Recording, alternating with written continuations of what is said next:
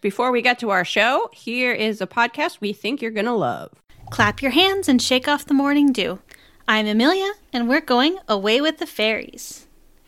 Fairies in folklore are one of the most popular topics, but did you realize fairies are also prevalent in modern media? Those old tales influence everything from tweets to movies. If you aren't seeing fairies everywhere, you probably aren't looking, or you need a stone with a hole in it. Those do help. So join me at Away with the Fairies, a new podcast delving into all things fairy. Follow on Twitter at Podcast Fairies and subscribe now.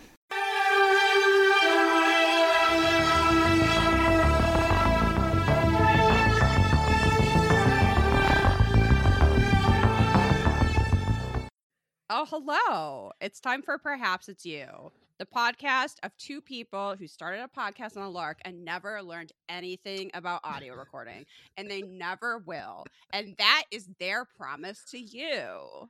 It's almost an accomplishment in and of itself. How are we still struggling with this? My name is Liz.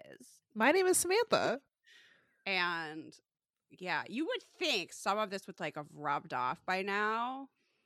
Nope.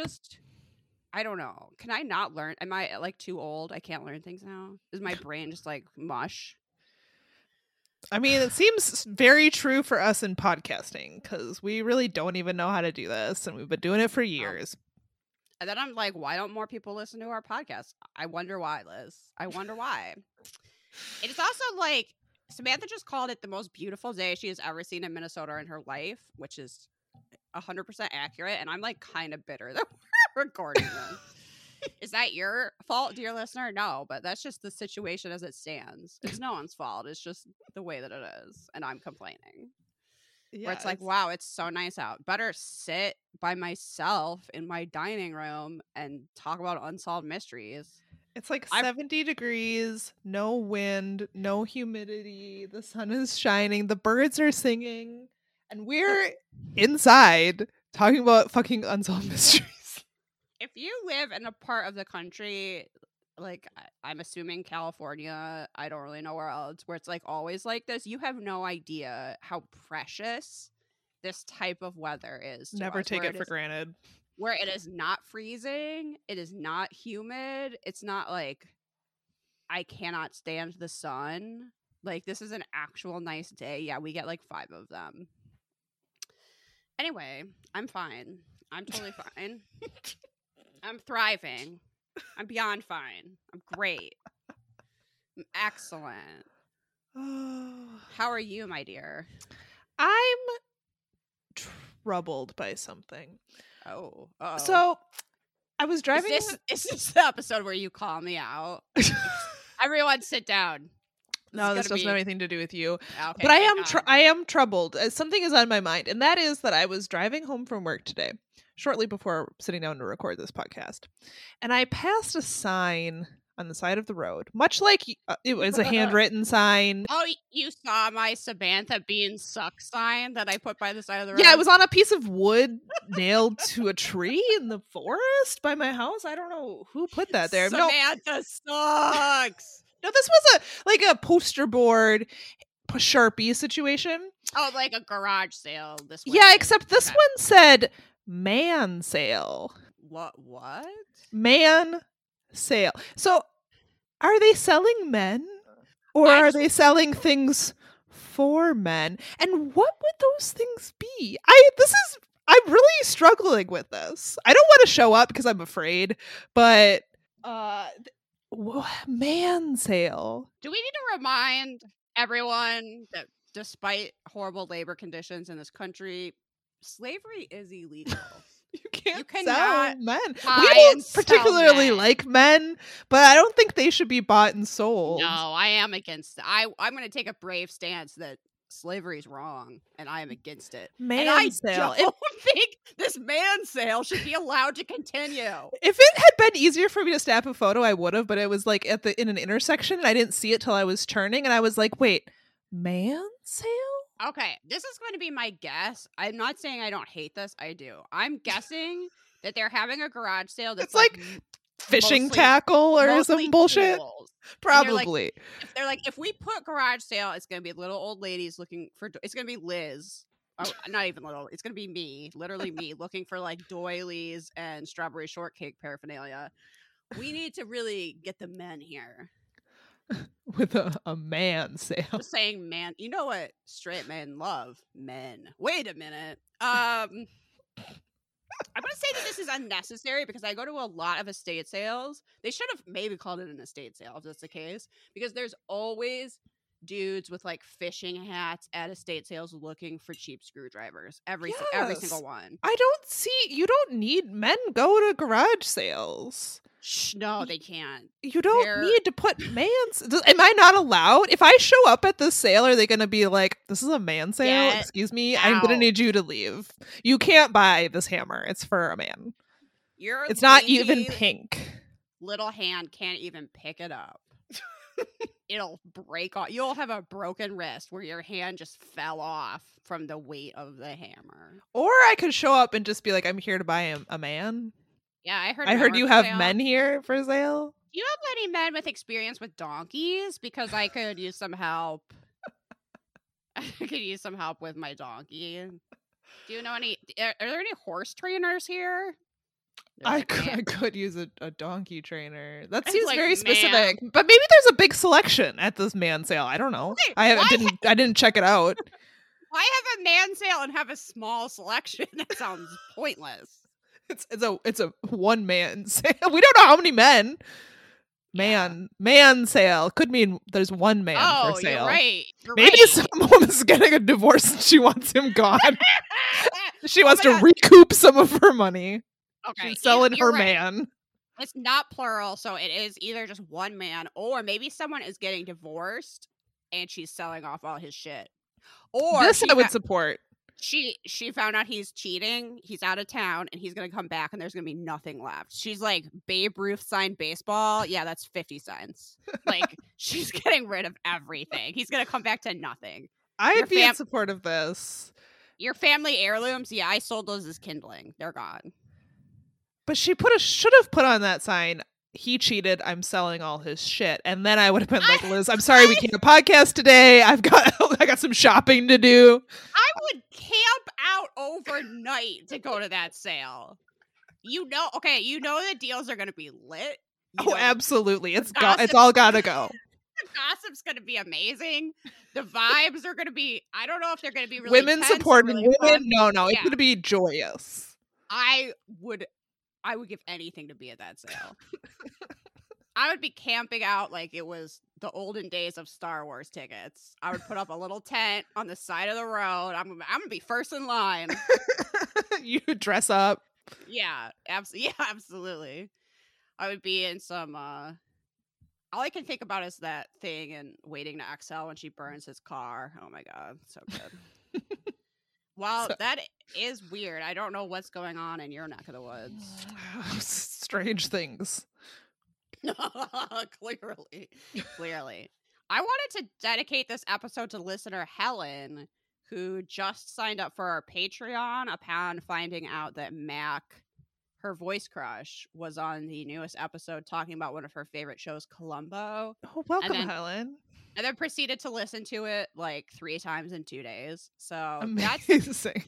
That's the kind of enthusiasm that I want over on the Patreon. Thank you, Helen. But the rest of our patrons need to step it up. That's all I gotta say. Mac was like, oh, I feel like I didn't do a really good job. And I was like, not according to Helen. A person you don't know. Thank you, Helen. She thought it was great. We didn't talk about our field trip last time. Ooh, and now we definitely should. It's a little bit pointless because that show closed. But whatever. We went to Was Minnesota its last stop? I think it was like made. I don't know that it's going anywhere else. It was made by that museum. Oh, it was? Yeah. I swear I saw that it had been somewhere else, but maybe I made that up. Maybe you're right. Now I want to know. Okay, it was called Supernatural America, Paranormal and American Art. Is this going anywhere? Oh, yes. Okay. So, no. This, it looks like we were the last stop. So, Oh, damn. So it had been other places, but now you're fucked if you want to see this. Good luck. Hope you already saw it. It was very cool. I'm literally looking at the description, and the first sentence is just America is haunted. Yes. Ghosts from our history are inescapable and an unsettled part of daily life. So this was a very large art show around the theme of paranormal. I thought it was pretty damn cool. What did you think? I loved it. I really enjoyed it. It was great. I thought it was like really well put together. I liked all the different themes. I mean, it's an art show, so most of it was art, but they did have a few objects like Ouija board planchettes and examples of spiritual photography or spirit photography. Those Victorian trick photos that make it look like people are sitting with ghosts. Just sort of, enhance the artwork that was on display. Just because of my personal taste, I really liked the paintings better than some other aspects of it. I a little bit thought like it got worse the like more you went through. But yeah, so it had some different aspects of paranormal stuff. And probably maybe the main one was ghosts. But it did talk about some other paranormal things. And it ended with aliens, which, look, I'm sorry, I'm just kind of sick of aliens, everybody. I am too. I'm not that interested in aliens, and I'm really not that interested. I don't know. It got intensely weird. Not that the ghost stuff wasn't weird in some cases, but it got intensely weird the closer you got to the alien inspired art. True. And the disconnect from reality was evident, I would say. And I'm just not as intrigued by that, really, at all. I did really like all of the art that was attributed to the artist, of course, but then they had help from spirits and they were attributed as well. Okay, so it would be like artist, spirit, and spirits. I was gonna complain. Like, I think that's cool, and it's cool that they had examples of that. But on the other hand, I was like, wow, these spirits are bad artists. All of this art is bad. I didn't say I liked the art. I just thought it was funny that spirits were attributed as the artist in some of the actual ghosts did some of this art. No, they did do it always very well, but I'm not a ghost. I don't know how easy it is to do art from the ghost realm. That's a really good point. Here I am judging them by human terms, and it's probably not even fair. But they would be like, yeah, I was channeling the spirit of William Blake when I made this. So put down my name and also put down William Blake's name. And it's like, wow, I didn't realize William Blake was so bad because... so bad at art. This sucks. But the show was just... like so well laid out, and I loved all the like wall colors were really like complimentary to the stuff, and it was a very cool environment. I also liked that people clearly like got dressed up in like witchy outfits to come. That was fun. That was really fun. Really appreciate that. We Samantha pointed out, so God, I should have looked up this artist's name, but there was an example of outsider art. I feel like this person's really famous and I should know who it is, but this guy painted the like different levels of hell and heaven. It's my hands down my favorite piece. Of it.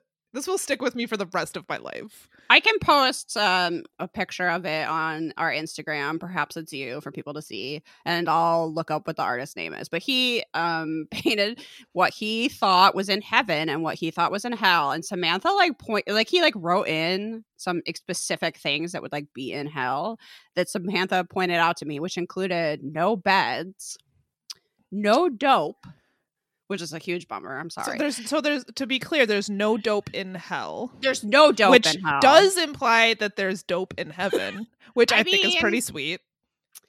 That part he didn't get into, but yeah, it does imply that for sure. There are no beds in hell, which fucking sucks. Not looking forward to that. I guess there's probably like really great beds in heaven.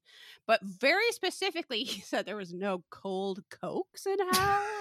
This was prominent. Right in the middle of hell is just no cold cokes. And I cannot tell you the number of times since going to the museum that Samantha and I have brought up the fact that there are no cold Cokes in hell. Also, your little known fact about your voice crush Mac that I think I've mentioned this before, but he has a Coke Zero problem. And so every time now he's cracking open a nice cold Coke Zero, I go, enjoy it now. You're not going to get any of those cold Cokes in hell. Sorry, I really hate to bring this news to all our listeners who are going to hell with us, because I know you're out there. I'm sorry. There's no dope. There's no cold Cokes. There's nowhere to sleep. It's hot. Yeah. It's just, hell's gonna suck. I thought it was gonna be great, but not according to this. I thought all my friends were gonna be there and it was gonna be a bitchin' party, but it turns out we can't even get cold Cokes. So I guess repent now is my point. Mm-hmm. Because if you're listening to this podcast, you're probably on the road to hell. Like, I'm sorry. I'm just going to generalize about our listeners, and we're hellbound. Where beverages are generic and room temperature, maybe even a little warm. Maybe warm. It did also say that hell was hot, so I assume it's going to be hot Cokes. I am not looking forward to my slightly warm diet generic ginger ale in hell. That is gonna blow. It didn't say there was no cold ginger ale in hell. Well, I mean, we're making an assumption. It didn't say. I'm assuming he had to he couldn't list everything. So that's fair. That's fair. I'm just extrapolating from the fact that there's no cold Cokes. That means I can't get a cold ginger ale. And you can't get any dope. Yeah. Wow, so that sucks. Because usually I'd be like, oh, I don't want this warm diet ginger ale. I'll just turn to some nice dope to get through. Oh no, can't get that either. When I want to lie down, nope, can't. No beds. Nope. Just gonna lay on the hot ground. Fascinating. So I think we learned a lot. Is my point. We did. I had a great time. Sorry, no one else could see this article. We're always just a little behind. It was great and you missed it. We had a good time. Mm-hmm. So, support your local museum when they show weird stuff. Okay, so today we're talking about, what is it? Season 7, episode 8? Yes. Of Unsolved Mysteries. We encourage you to watch this for free on the YouTubes. Definitely. If you want to. Or you can just listen to us talk about it. That's fine too. That's a fine option. I think the one most people choose. Samantha is going to start off with a really pointless drug case. Yeah, speaking of dope. All right, that segues really well. This guy's going to go to hell and go, where's my stock and trade? Nowhere to be found. I got bad news for this guy. So this is a wanted, and we're looking for Neil and Terry Gott. Who, I just, right off, I could not care less. I don't give a single shit about this whole case. I love the episodes where you're just done. I love where you're just I had fucks, I ran out, and now we're recording. We're done. We're done. You're I do not give a single shit about any of this. Let's go. I'm sure our listeners love this. I do. It doesn't matter. It doesn't matter. So, neighbors, according to Robert Stack, believed that Neil and Terry Gott and their young daughter Heather were a typical family in North Benton, Ohio. Guess what? They were. Liz, no, they weren't. They sold marijuana. So, heavens to Betsy, no. The problem was that they weren't selling it to me personally, and for that, shame. Maybe they weren't selling it to their neighbors either. And that was maybe if they were, they would have kept their fucking mouths shut. Or they were, but it was kind of overpriced, and they knew it. They're maybe. You're ripping us off. This dope is not that good. There wasn't a lot of competition in North Benton, Ohio. They were this is all stems. I don't want this. And he's too bad. So Neil owned a successful auto repair shop, while Terry worked for a house cleaning company. All that changed in 1990, however, when he began calling unknown drug dealers in Akron, Ohio. How did they know they were drug dealers then? Well, I guess Unsolved Mysteries is not clear how the FBI got wind of this guy. Maybe his neighbors turned him in. I don't know. But they started tapping their phones sometime in 1990 and discovered that, or I don't know if they were tapping their phones or if they were just monitoring who he was calling. I mean, what's the difference, I guess? But they did know. They realized that he was calling this known drug dealer in Akron like a lot. And so that put him on a list, I guess. I'm not entirely sure. Other than that, I don't know what their evidence is for this raid that they conduct on their house, but I guess Unsolved Mysteries does say that the FBI listened to their conversations. So I guess that's the thing they had a tap. Yeah. I guess that's the thing they can do. And the thing they did to this guy. On December 15th, 1990, they hilariously say he put in a substantial order. This was for apparently 8 ounces of cocaine. Okay, I don't know anything. Is that a lot of cocaine? That doesn't sound like that seem much. Like a lot. What's a brick of cocaine? It seems like it should be more than 8 ounces. I would think so. I'm gonna Google. Are you gonna Google how much is a brick of cocaine? Brick You're gonna get on the FBI's watch list. I bet I already am. Brick of cocaine ounce. How many ounces? It's 1,000 grams. Oh fuck.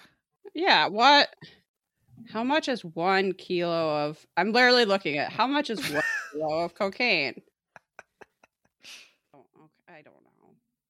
Someone convert that for me. Okay, so someone... Oh, okay. Listeners, perhapsitspodcast@gmail.com. Is 8 ounces of cocaine a lot? How many bricks is that? Is that... Oh, fuck. I live in hell currently. There's no dope here. I don't know how much cocaine. It's a substantial amount.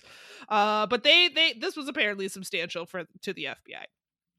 Okay, so an 8-ball of cocaine is 1/8 of an ounce. So it doesn't seem like 8 ounces is really that much. No. It's not even a brick. I guess to me that's not substantial. I don't even know that you could prove that's not for personal use. That just seems like you want to do cocaine several times.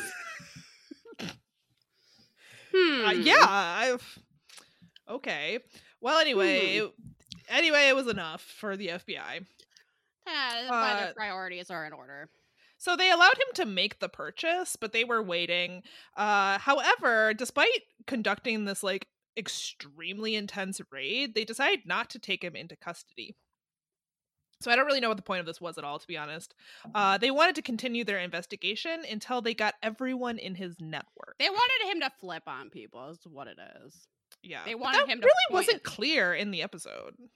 No, but they just want him to say who the drug dealers he was in like connection with. Because again, this is not that much drugs. So they're like, lead us to people who have more drugs than you. Right. So another hilarious phrase that I think Robert Stack says is that Neil called his buyers and told them that they would not be getting their cocaine. It was a sad day for everyone. I had plans! How am I supposed to hold that coke party this weekend? Bad news, you're not getting your cocaine. So due to these calls, the FBI was able to ascertain the names of the people in his cohort. Investigators had already begun to suspect that he was more than just a small-time cocaine middleman. Okay. And this is when they learned that he had rented a nearby barn and that the electrical bill for said barn was up to $1,900 per month. All right, that is kind of suspicious. So, I'm gonna say that Terry was bad at covering his tracks. He probably should have gotten a generator or something a little more off the grid because just a barn. Yeah, it's like I have pretty obvious what's going on here. I have a lot of photo shoots in that barn, and the lighting is just woo. What you don't know is I have chickens living in there, and it's like a penthouse for chickens. They've got TVs, air conditioning running 24/7. They're living in the lap of luxury. I get so many eggs. I want to see this penthouse for chickens, where they have like a built-in got a swimming pool. Yeah, a little water slide. Yeah. Yeah, chicken penthouse. I think I've lost my mind because I'm on board. Let's see where this goes. Samantha loses all grip with reality and starts building the chicken pen. I've been in front of a computer too long today on a day like this. All right, so this led them to believe that he and Terry were growing marijuana.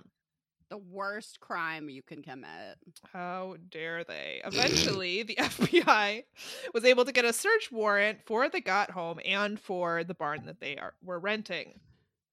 And not surprisingly, they should only be able to get it for the barn. What does this indicate about the house? I don't know, but there was marijuana in the barn.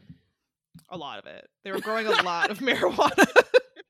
Well, I would hope so to cover those electric bills. Otherwise, this is a fool's errand. My favorite part of this is that this FBI guy who has a little mustache, he comes on and describes the sophisticated grow up, and he proceeds to just list like normal gardening tools as if they're like the sophisticated tools of a criminal mastermind. He's like, he had tubes to water the plants, and he had shovels and lights, and it's like, yeah, dude, he's growing plants. Like, this is not he's not a criminal genius. He's just growing some plants.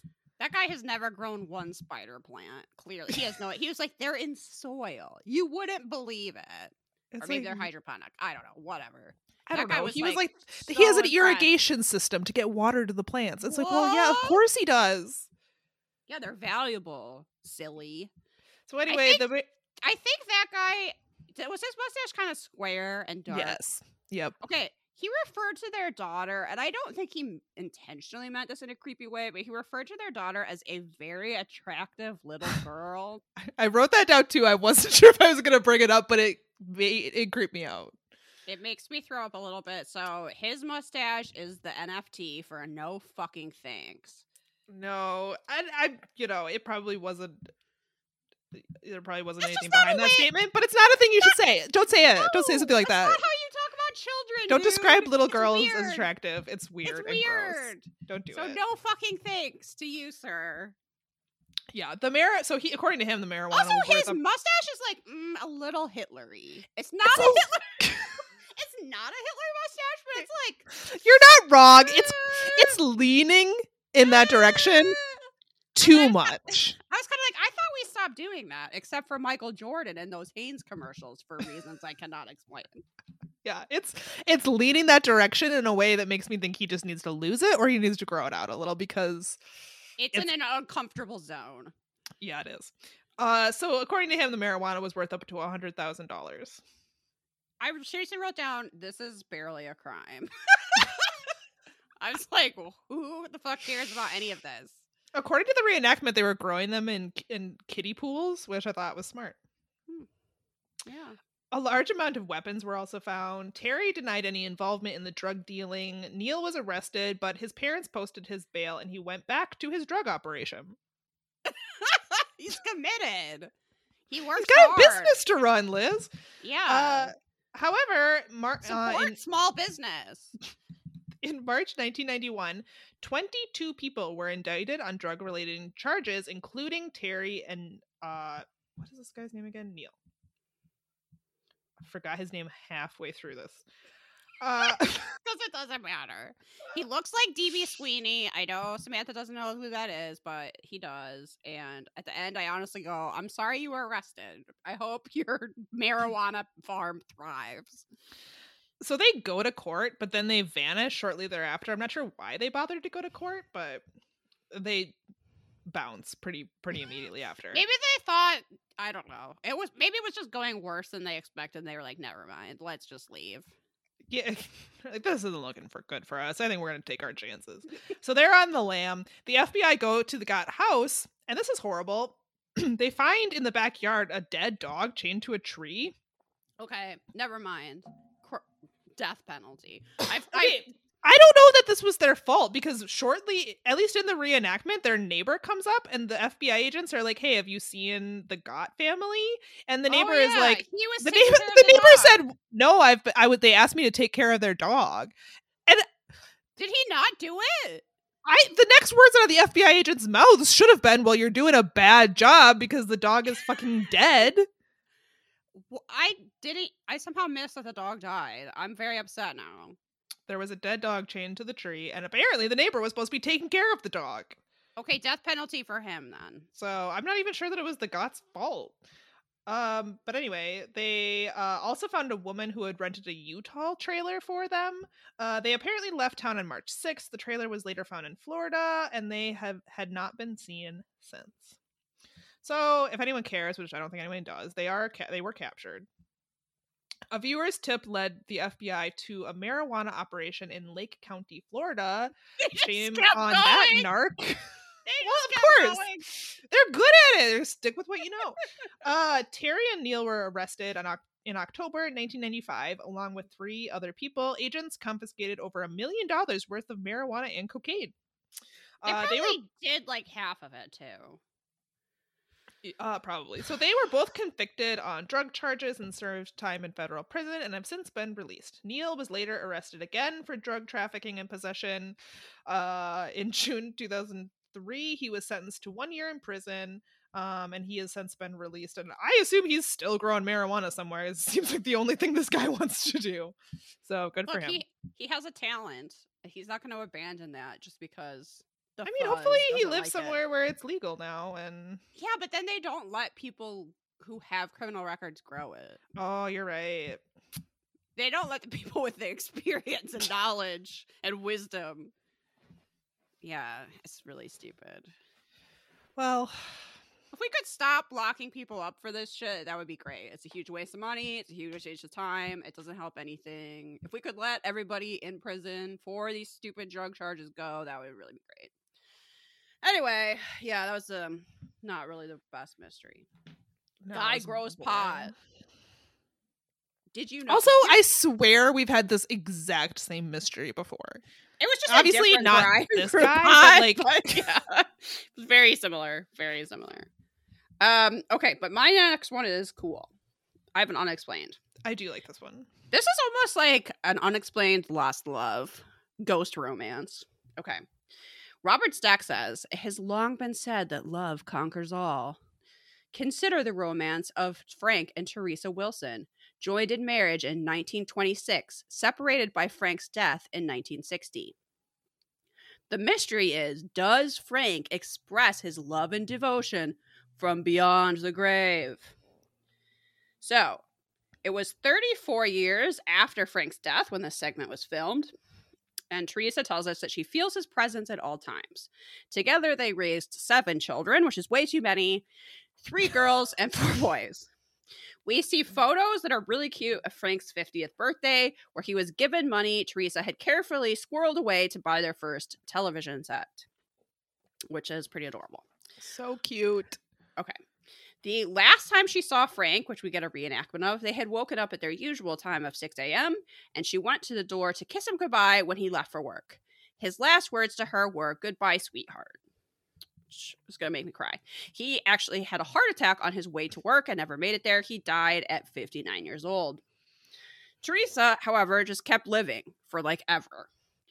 So it's true. So this has been 34 years since her death. Her children were preparing for her 80th birthday. Teresa's family grew to include more than 24 grandchildren and 40 great-grandchildren. That's a lot of kids. Oh my goodness. Okay. So for Teresa's 80th birthday, her family wanted to do something special for her, and one of her daughters, Margaret, decided to put together a book of letters written by different members of the family telling Teresa how much she meant to them, which I think is a really great idea. Oh my God. Every family has a Margaret. And I absolutely love it, where she's like, I'm making a scrapbook. It's going to be special. I'm going to spend 300 hours on it. Yeah. No expense spared. Margaret gets to go on national TV and tell everyone about her project. And I love that for Margaret. That's true. That's actually really great. If anybody wants to steal this letter writing idea, I think it's a good idea. I think it will make old people extremely happy. So it's so cute. I love it. Feel free to steal that from Margaret. You don't even have to give her any credit. It's fine. Okay. So, however, one of the letters was delivered in a most unusual fashion. In the middle of a sleepless night, Margaret looked over to the door of her room and saw a man standing there. And this reenactment is so funny to me because I never think of a ghost wearing like khakis and a belt. and a button-up shirt. But anyway, he was just like, wearing his normal clothes. It was Frank from beyond the grave, white and glowing. And Margaret realized that she was looking at her father. And he said, "Margaret, I'm here because I want you to take down a letter." So she grabbed her journal and began to write down what he said, which included, "Dear Tress," or "Dear Tess." I don't know. It was Tress. Tress. Okay. "As you celebrate your 80th birthday, I want you to know I'll be at your side as you blow out the candles on your cake. Happy birthday, sweetheart." After he dictates the letter, he smiled and vanished. Margaret woke up the next morning assuming that she had had a weird dream, only to discover her journal did have this letter written down in the middle of the night.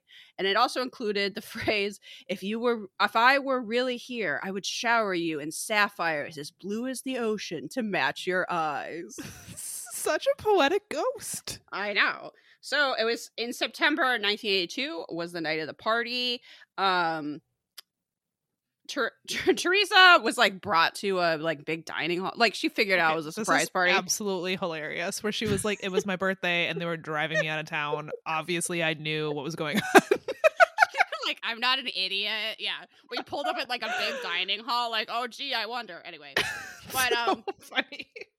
I'm sure she still very much appreciated it. She just like pointed out that they didn't surprise her, which I feel like is an unnecessary thing to do. Well, I think her daughter pointed it out first, and the Unsolved Mysteries people interviewing her probably, I think, asked her about it. I'm not sure she would have brought it up, but because her daughter was like, I don't know that she was that surprised. I think she had it figured out, and I think the interviewers asked Teresa about it, and she was like, well, it was my birthday, and they took me to a fucking event center. She didn't say fucking. She's a proper lady. That would be amazing if she did that. Okay, so as part of the party, they like sit her down to give her gifts, including, I'm sure Margaret made a huge deal of giving her this like book of all the letters. It included like a really bad drawing one of the nephews had made. Which no, it's cute. It's cute. And it looked like maybe the first or second letter was this ghost letter, which Margaret didn't explain at all. It seems like she was just like, here it is, a letter from Dad. So Teresa at first assumes Margaret like wrote it as if it was from him to sort of include him. Which would be very weird. I feel like Teresa is being nice about it, but that would be strange. Honestly, I think I would have. Okay, if I'm in this exact situation, I think I might have waited to explain what happened and give her the letter. I don't think I would just give her the letter and then act like that made total sense, which seems to be what happened. Because Teresa was like trying to figure out, like, how is there a letter from my dead husband in here? Not in his handwriting. Why did my daughter like have pretend to be him? Yeah, this creative writing assignment about how he wants to shower me in sapphires. Anyway, but eventually she was like, no, it's from this ghost. And she had a little trouble coming around to the idea, except for the fact that he included the term sweetheart, which was, part of his last words to her, goodbye, sweetheart. And that apparently no one else called her Therese. So I don't know why her kid wouldn't know that, but apparently she didn't. Seems like your kid would, but I have to say that that's fine. weird. I believe this 100%, so it doesn't matter. Yeah, it's fine. And so she came around to the idea that really his ghost had dictated the letter. But then she's like, but I wish he would appear to me that way. That honestly was a good point. And I kind of want to be like, dude, it would have meant more if you appeared to Teresa. Also, it seems like he never appeared again. No, he just had a letter to write and then he was gone. So doesn't that kind of bum Teresa out? Like, well, he could come back and say hi to me, but he never does. Just letter writing, just belt wearing and letter writing. All right.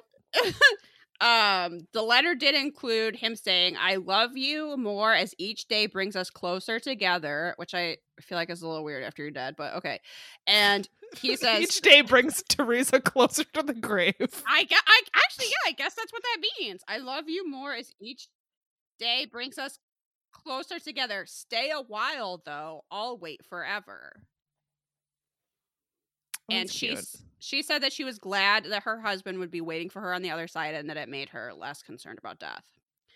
And we see that Unsolved Mysteries filmed this woman's 92nd birthday celebration. So we got to see her blow out the candles on that. Let's find out how long did this woman live? How did Unsolved Mysteries come upon this story? Is what I want to know. Did they write in, or like did the magical scrapbook? Was Teresa a friend of a producer? Like, how did they come across this? I don't know, but I really, really appreciate it. I'm glad that they did. Let's see. So Teresa lived for 6 more years and passed away in the year 2000. Oh my god. Yeah. Okay, so 6 more years. She was signed She over. was 98. She passed away at the ripe old age of 98. Wow. That was a long life. Her daughter Margaret passed away in 2012, only 12 years later, because that woman was so old. so old. It's just the cutest little story ever. I loved it. It's extremely quaint. I really appreciated it. I was expecting there to be more ghost appearances, but it was like, nope, just the one. I guess he's waiting on the other side. It doesn't really matter. They're together, yeah. She is, Teresa is on Find a Grave if you would like to pay your respects. Also, Frank is, if you want to say, hey, I'd like a visit, Frank. I don't know that he take requests. I don't know that he looks at the Find a Grave website. I don't know if ghosts use the web, but maybe not. Maybe he's listening to this podcast though. Frank, I want you to appear to Liz tonight. Yes, Frank, come. Tell me. A man in khakis and a belt. Yeah. With this white button-up shirt tucked in. What kind of at the foot of your bed tonight? What kind of gemstones would you give me, Frank? And he's like, I don't know you. I would give you nothing. What? No Rude. sapphires for Show you. up and then say I would give you nothing. I guess his appearance is gift enough. You don't deserve any sapphires. We've never met. Ask him to come on our podcast. Yeah, please, Frank. Please. Okay, that's my only mystery for this episode. So, all right, we got one more. This one's weird. This one's weird. So I'm not. What was the category of this? I don't even know. But a missing family missing person. Okay, and then you sort persons. of go, okay, sure. I mean, it might be. A family of a Vietnam soldier believes their son may still be alive. So we open up at the Vietnam War Memorial in Washington, D.C.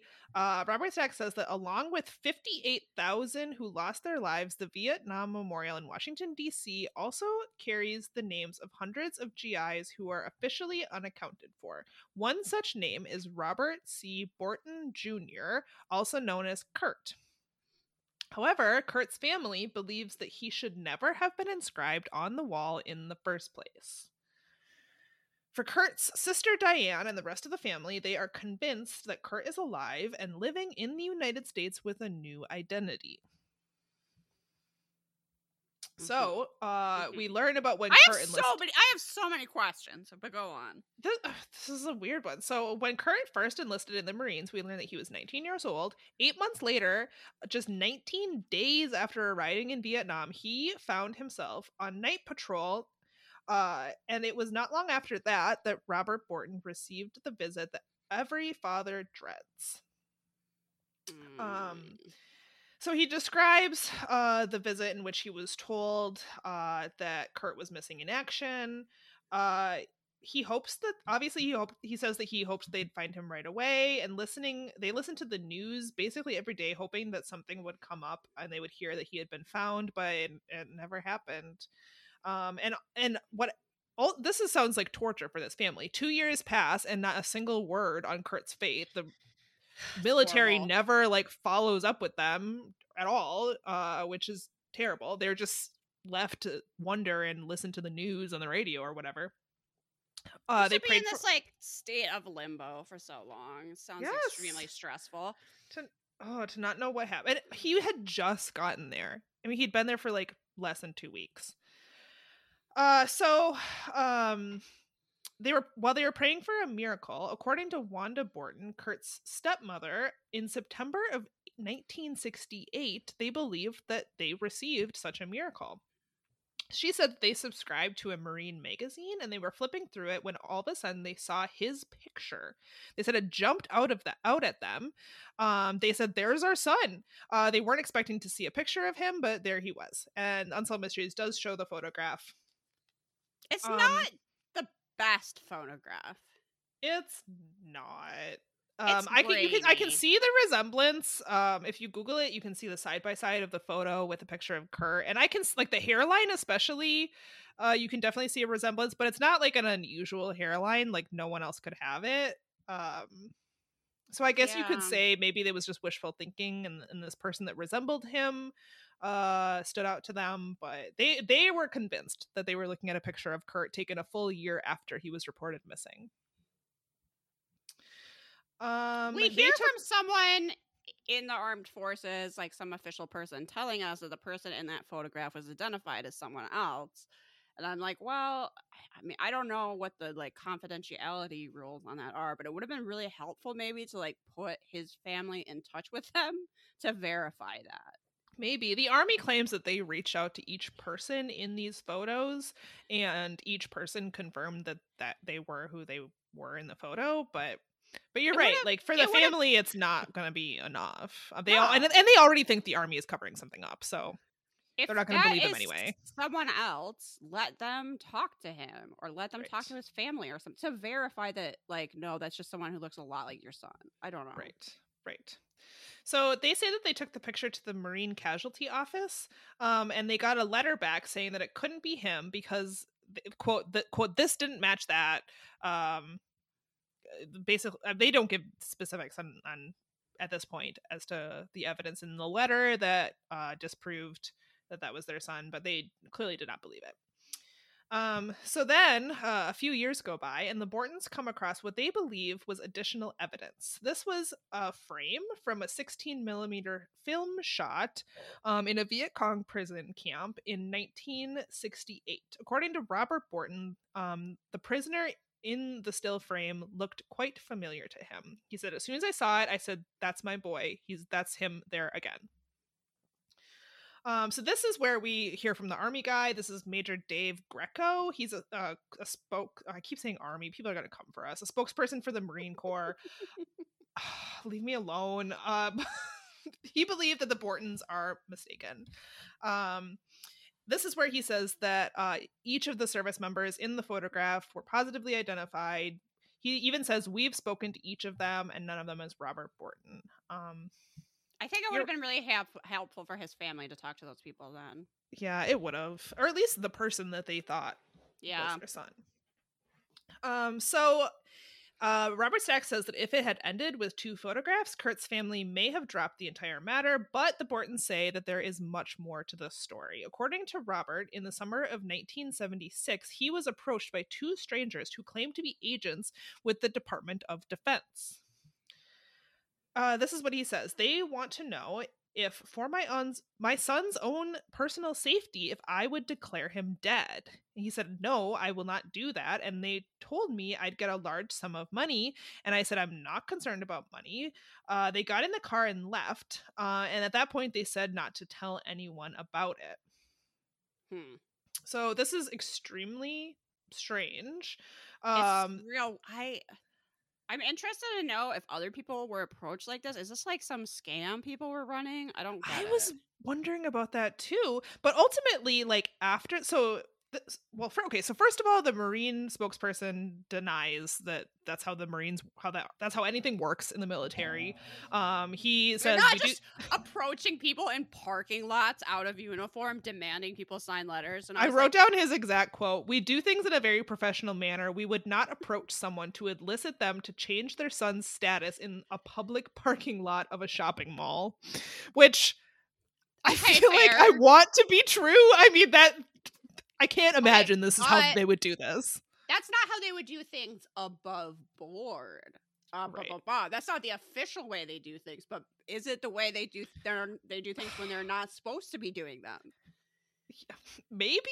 I mean, it still seems weird though. Well, it seems extremely weird, and Robert claims that the 2 men pursued him aggressively over a period of weeks, always confronting him in public places. Robert can't read. He's functionally illiterate, which is what how Unsolved Mysteries describes him. So he could not read the documents that they were trying to force him to sign. Eventually, without knowing what the document said, he did sign. He said, and so I agreed to declare him dead for his own safety when they told me it was for his safety. He's like, well, then at least I know he's alive. So which I guess you would feel that way. So in the end, Robert received a check for $43,000. The men swore him to secrecy, but he eventually confessed to his family. How did he keep $43,000 from his family? I don't know. I feel like that's the point in which he confessed. I feel like he kept it a secret until he received $43,000, and then he had to be like, look, this is where it came from. I don't think his wife found out for like 10 years. Are you serious? How did I miss that? I think he kept it a secret from them for a very long time, and I was like, this is a ton of money to this family. Yeah. He's just sitting on $43,000. I don't know. Maybe I'm wrong. You're probably right. I probably just missed it. But anyway, at some point, he told his family, and they decided to go to Washington, D.C. to further investigate Kurt's case. On several occasions, they were allowed to examine Kurt's official files. According to Diane, the entries regarding Kurt's death kept changing. She said that at first they had him killed in March or April of 1966. Then he was killed in 1967. They had a story of him being with an engineering crew and being killed there. But then they had another story of him being killed in other places with other people several different times. So this kept changing, which obviously does not instill confidence in this family at all. Right. This is how Major Greco responds to this. That's his name? That sounds so fake. Major Greco. So this is what is his response. I think that a lot of what the families read may be the report of witnesses. These people could have been villagers who were remembering things that happened to them possibly 25 years ago. So there could be errors that happened over the years. Many times, what? He's kind of saying the file contains like eyewitness reports that aren't like official like it's not necessarily the government is saying what's happened. They've like compiled all the information from different people. But he also kind of like tries to blame the eyewitnesses and is like, look, these people are farmers. They don't know what year it is. And I was like, okay, so the reason your files are screwy is because the Vietnamese are dumb. Like this is what gave me pause because I do not remember writing this down, but this is his quote. Many times they being the Vietnam civilians only understand things from the cycles of planting and harvesting crops. Which what does that have to do with anything? He was saying like they don't know what year it is. He's trying to blame the Vietnamese people for like their files not being accurate. I just don't see how that's their problem. But so also, guess what they owe us? Nothing. Oh my god. So the Bortons continued to dig for evidence that Kurt was still alive. In the process, the family believed that someone was becoming increasingly curious about them. So they think they're calling attention to themselves. Diane and the other family members became convinced that their phones were tapped. One of Diane's cousins is certain that the entire family was being watched. It's so creepy. This guy agreed to be interviewed by Unsolved Mysteries, but asked that his identity not be revealed. He says that every morning there would be a car pull out of the office parking lot and would follow him to work. He would then find the exact same car behind him on his way home. After that, for about a month and a half, maybe 2 months, eventually he wasn't followed anymore. But then he would start seeing them again. So they would go away and then the same car would start following him again. What if I was like, oh yeah, that was me? Sorry about that.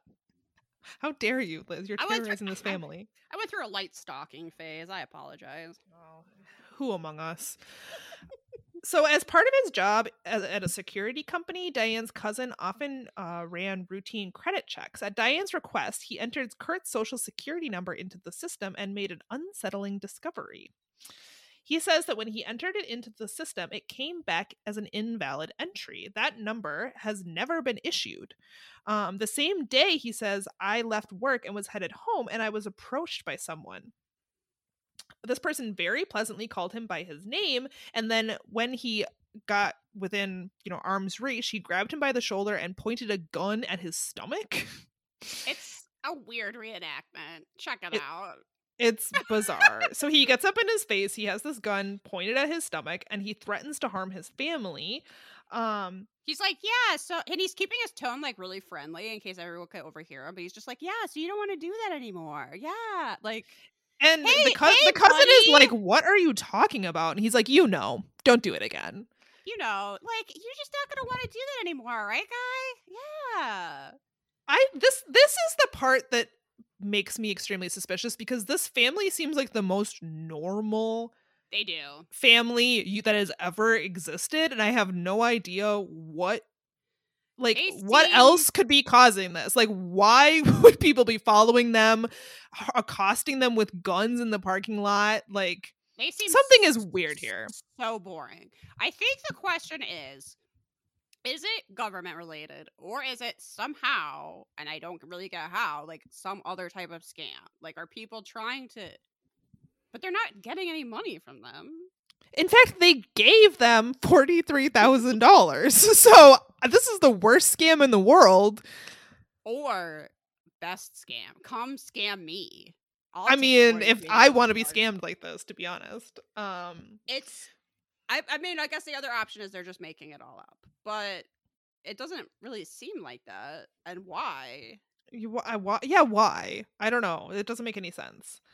Usually with these situations, you have the government, which I don't really trust, versus a family that their judgment is clouded by grief. And so it's hard to know, who's right, because both sides of the story seem a little bit questionable, where it's like, well, obviously you want that to be your son, you miss him, you're grieving for him. And then with the government, it's like, well, I don't know if I can believe anything you say because you're just going to cover your own ass. But this case, unlike some similar ones we've talked about, escalates to this very weird place. It's bizarre. It's completely bizarre. And if it was only the photos, I would be tempted to say, you're just seeing grainy photos of someone with a very standard army-issued haircut that is probably not your son. And probably it wasn't. But then these people approach his father in the parking lot and convince him to change his status to dead, and that's his status does change. That's how he gets on the memorial. He is considered dead, and the only time his parents agreed to change him from missing in action to dead was in that parking lot, and then they got the money for it. So that is truly bizarre. And then this guy's accosting his cousin the day he looks up his social security number. It's very weird. I honestly don't know what to make about this at all. I find it incredibly strange. It's very strange, and it gets stranger. So Robert Stack says the most mysterious events were yet to come. In 1990, a full 24 years after Kurt Borton supposedly died in Vietnam, Diane moved to a suburb of Washington, D.C., and it was there that Diane believed she had a chance encounter with her brother at a gas station. So she's at a gas station. She sees a guy that looks just like him, and she's stunned. She said, "It was my brother. I couldn't even believe it. I didn't have time to react." And he said something weird to her about how it was going to snow. And she was like, it was a beautiful sunny October day. Like, he says, like, it looks like snow today or something. Like, don't you think it looks like it's going to snow? And it just gets in a car. And she's like, first of all, no, it fucking doesn't. But it's almost like just an innocuous thing that no one would really think too much about, except it's going to stand out because it's not true. It's like it's just a mysterious thing to say. Yeah. It's just very mysterious. I don't know.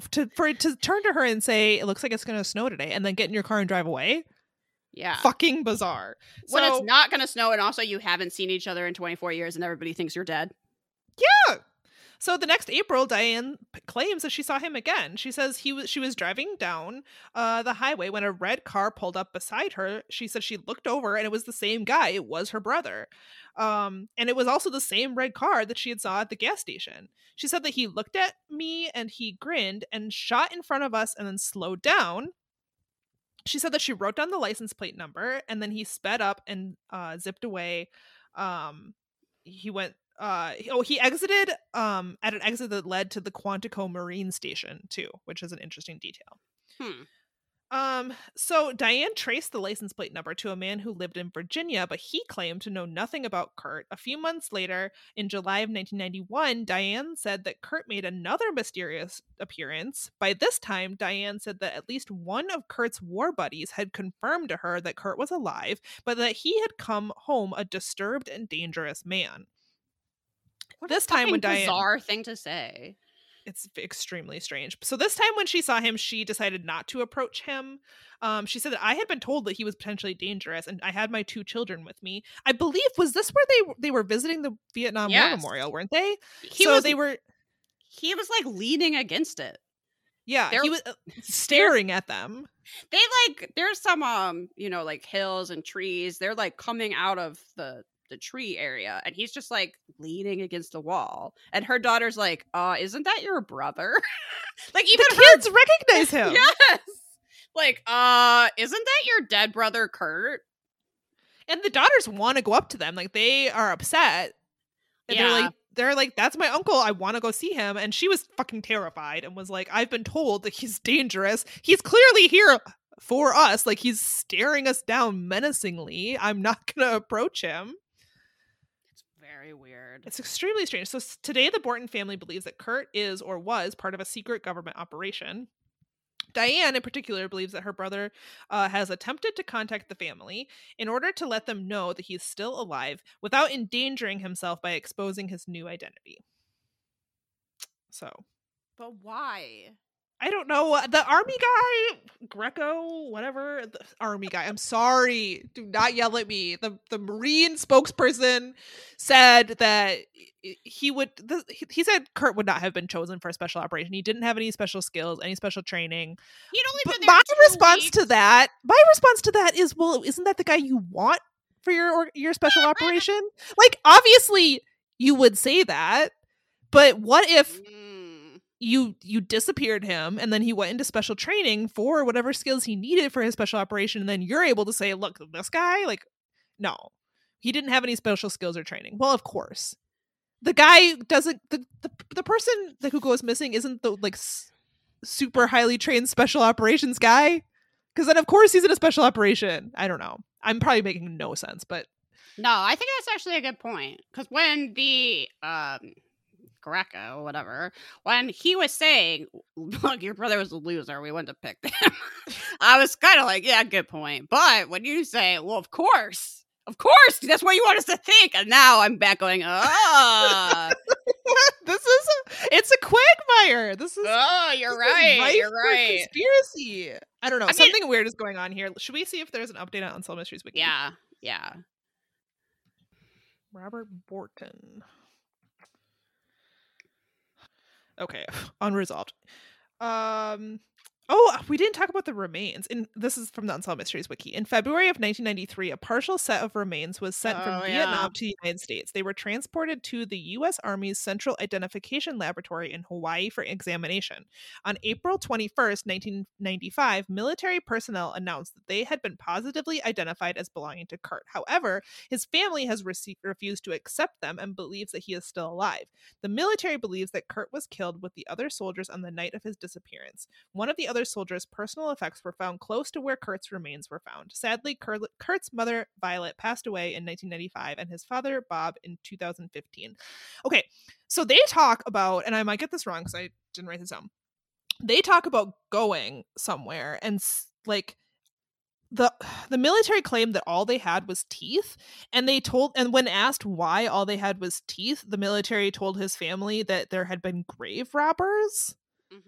And for some reason they left behind the teeth, and the army, the military, I don't know if it was the fucking army or not, the US government says that they confirmed his identity with dental records, but the family never provided them with dental records. It was dental records that the US government or the military provided themselves, which is extremely suspect to me.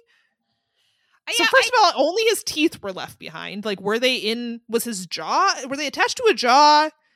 The family says it was just teeth, and there was nothing. The military said there was nothing left because of grave robbers, which, what? And then they apparently used, like, a rich trade for human bones that grave robbers are like taking. It seems racist. I don't know. I have never heard of this before. That there was a remains, a market. But they for human conveniently remains. left behind just his teeth. That's just the part. And they that would were be able to identifiable. conveniently identify him using dental records that they had already. Yeah. I don't know about this. I don't know. Maybe eventually there'll be some DNA testing that will prove this all wrong, but this is weird and I kind of don't believe it. It's always frustrating with these segments when you have these military officials being like, I don't know why people are so suspicious of us. And it's like, because of your own actions. Because of your very suspicious behavior. Like, I know this family is grieving, but obviously we would tell them the truth. And it's kind of like, no, that's not obvious at all. It's not obvious. In fact, the information you've given them has contradicted itself. So yeah, I have no idea what to make of this. I hope that Kurt managed to get in touch with his family in a way that like the government doesn't know about and we don't know about, and I don't know, they could catch up. I have no idea what to think about any of this. Usually I'm like, look, he's dead. I'm so sorry. You know, I feel for all these families that are torn apart on both sides by this totally pointless war that did not need to happen for any reason, and it's just a tragedy and it completely fucking sucks and there's like nothing good to take away from it. But this one has this like extra weird level to it that I so weird. Don't know what to like.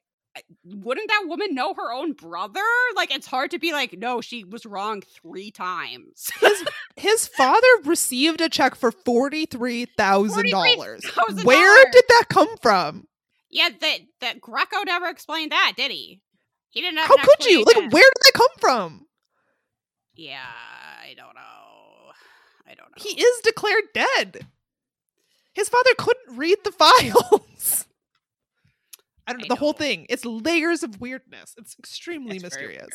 It reminds me sort of how that theory that after you see a UFO, the men in black behave intentionally weird so that no one will believe you and you talk about it later.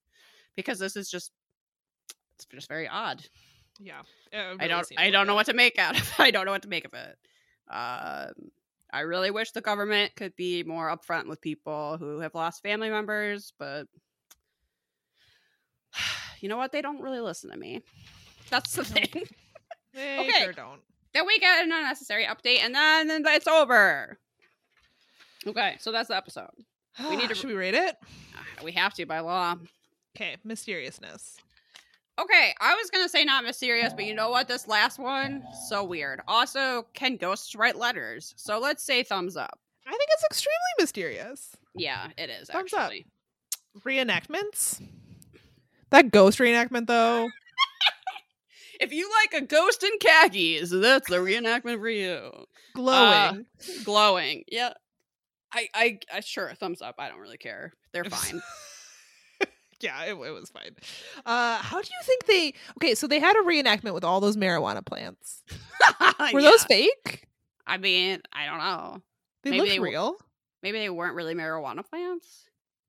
I mean, they had photos of the actual barn, I think, but they also had a reenactment. That's a good question. Was Robert Stack growing marijuana? It came from Robert Stack's basement. With the excuse, no, we need this for Unsolved Mysteries. This is a prop. Yeah. This isn't, I don't smoke this. We film here. And then the cops are like, oh, okay. Carry on, sir. Okay, Robert Stack. Yeah, it was, the reenactments were fine. Fashion? Nothing remarkable. Nothing stood out to me, except the ghost and the khakis, but I'm not sure that we can count that. Yeah, thumbs down. Not great. Yeah, no, nothing extraordinary. And Robert Stack? Barely in it. Where was he? I don't know. Growing pot. Growing pot, I think. So thumbs down again. His grow up. Yeah, thumbs down for Robert Stack. Honestly, I liked this episode. Your Ghost Lost Love was the quaintest thing I've ever seen. Good. I loved it. I really could have done without the marijuana seller. That was the drug dealer one. Very pointless. That seemed like a local news story. Like you don't need to show that to the whole nation years later. You certainly don't need to show it again years later. No one cares. No one cares. But the rest of it was good. This last mystery is so mysterious. Yeah, I feel like they should make a movie about it or something. I agree. I don't know. It's odd. I'm gonna say 3.5 for this episode. What do you think? Yeah, I think so too. If we had a better mystery than the first one, it would be a solid 4, maybe even a 5. I don't know. I mean, probably not a 5. Maybe a 4.5. But I think they dropped the ball a little with that segment, and then also putting in a whole segment again as an update. Agreed. So we don't get 4 mysteries. So I feel it's just a little bit cheated. Yeah, agreed. Okay, so 3.5 Robert Stacks out of 3.5. And my dog's 5 Robert Stack. My dogs are gonna start barking again because Travis just got home. Okay. Bark away. So, Okay. Just an FYI. Okay, really quick. Let's do recommendations. Let's sort of do it. in the spirit of your Paperbacks from Hell recommendation, which I did love that book. I recently read Paperback Crush, the totally radical history of 80s and 90s teen fiction by Gabriel Moss. This is sort of set up a similar way, but this is a look at paperbacks written for girls preteens in the 80s and 90s. So like The Babysitter's Club, Sweet Valley High, R.L. Stine Fear Street, those type of books. And this was such a delightful, enjoyable read. I thought it was honestly hilarious. I laughed out loud several times. She's super funny. And it does have lots of pictures of the covers in there, which is also super important. Love that, like, pastel artwork. So many girls in sweaters looking quizzically off to, like, love it. One side. I didn't read all of the books in here by any means. I was definitely not interested in books where kids did like normal kid stuff, like went to camp. No fucking thank you.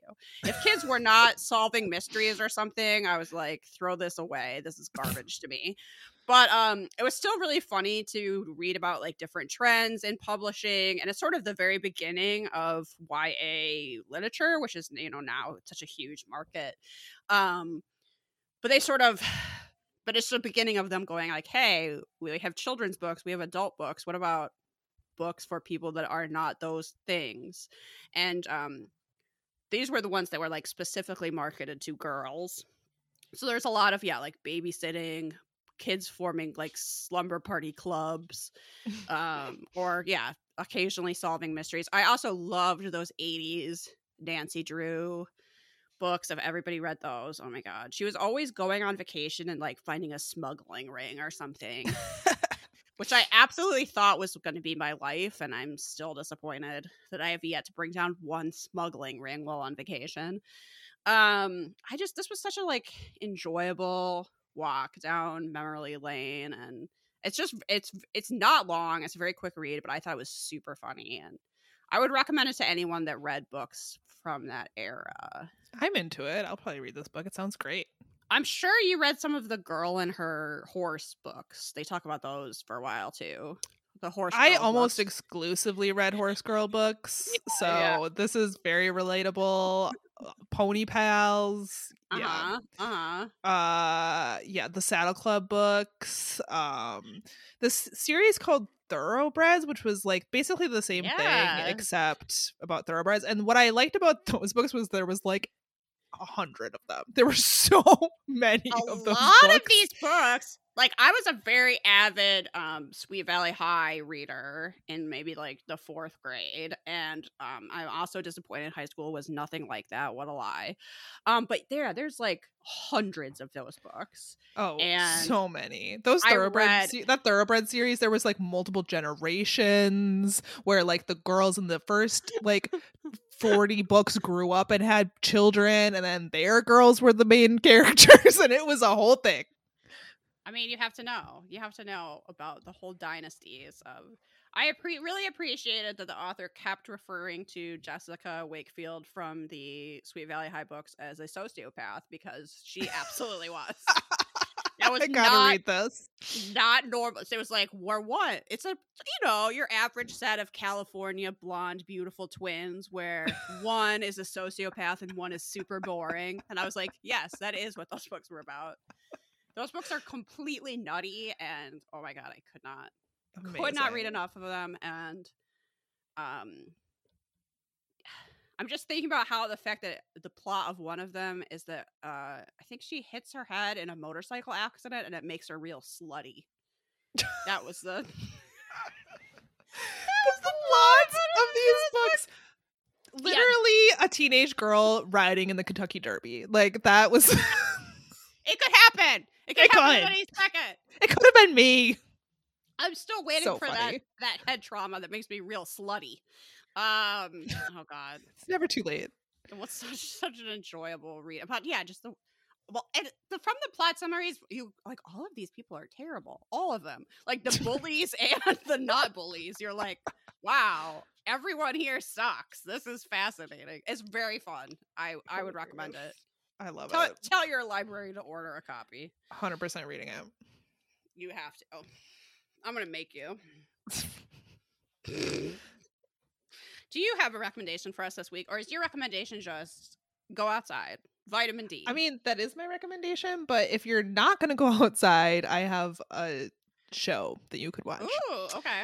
Which is a Hulu documentary, Hulu is a streaming service that I often forget that I have. It's just, I feel like it flies below the radar. Unless I want to watch something that's currently on TV, like Abbott Elementary or something, I really don't turn to Hulu. But this true crime documentary came on my radar because I think a podcast had talked about it or something. I was intrigued, and it is Captive Audience.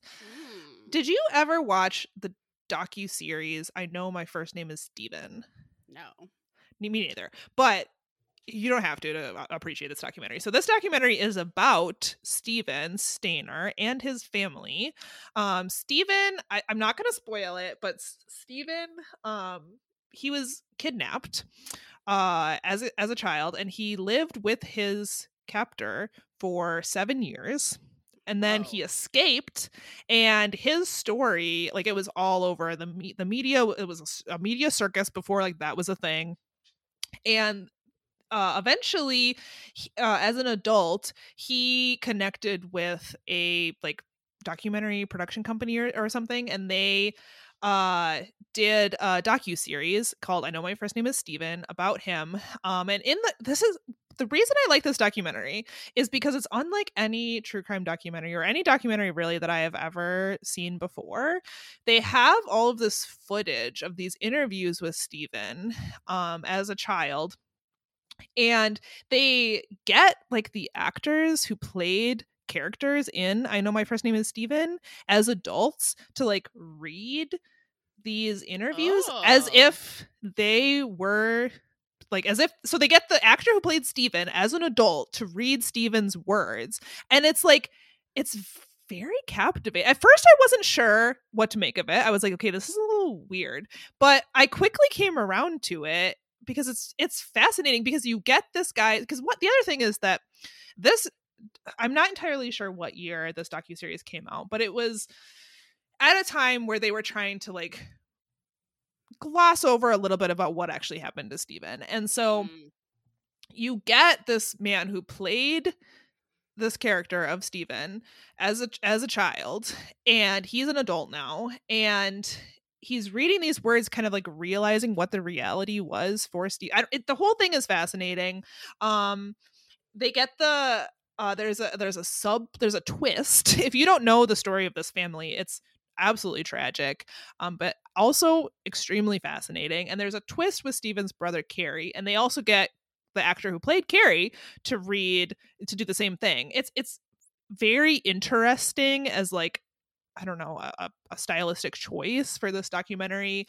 I feel like unlike a lot of true crime documentaries, they really give the family like space to tell their story, because the other thing is that this family feels like they never really got to tell their story. Like there's this documentary out there, and this is what the world knows of their father. And a little bit of a spoiler, but their father dies when like his daughter's really young, and Steven dies in a tragic accident. And so his daughter basically, and his daughter and his son actually really only know him through this TV show. And so they've never really like gotten to know their real father, and like they feel like the public has never really gotten to know him, and so this is a chance to tell his story. The whole thing is fascinating. Also, the twist that happens halfway through has also like tainted their family. And so I thought that this documentary was extremely well done, very interesting. The whole story, if you're into true crime, it's fascinating. I knew of the documentary. I know My First Name is Steven, but I never watched it. So to get this like side of it was very fascinating. Yeah, that sounds and I thought it was good. And I do recommend it. I think it's maybe only 3 episodes. Okay. Yeah, it's only 3 episodes. All I liked right. it. I liked it a lot. I'll check that out. That is my recommendation. While you're reading Paperback Crush. Okay, everybody. That First, wraps though, it go up. outside. Oh my God, go outside. So, we have a Patreon. You should be as cool as Helen and sign up for that. Yeah. We have a website, perhapsitsyou.com. Maybe I'll finally correct our Patreon link in the show notes. Oh, now that it's actually fixed. Well, no. Okay, no. This is what happened: is that for the longest time I had it spelled correctly as far as what our podcast was called, but it was incorrect because there was a spelling error in the URL. Then it was pointed out to me that the URL, that the link was broken because we actually have a spelling error. So then I updated the link in our show notes to have the spelling error. And then you fixed the URL. So now the link is broken again and I have to fix it. We are professionals. So just go to Patreon and search for us and you'll find us. Perhaps you could be listening to Mac and I talk about Columbo for a mere $1. Like, what are you going to do with that $1 that's better than that? What a good deal. You should download Repod to listen to our podcast and even our Patreon episodes because they are the app with the decency, integrity, bravery to give us money, which we do truly appreciate. And I don't know, subscribe. What else am I Follow us supposed to say? on the social medias at Perhaps It's You. Yeah, do all that stuff. I mean, do the normal stuff. Smash Buy the some subscribe t-shirts. button. Yeah. Oh yeah. We have a merch tab on our website, perhapsitsyou.com. You want to be wearing a t-shirt that says "Hello, friends and enemies" and BD Wong, right? Yeah. Okay, we will be back in 2 weeks. Thank you, 5 listeners. Thanks, everyone. Keep barking. Bye.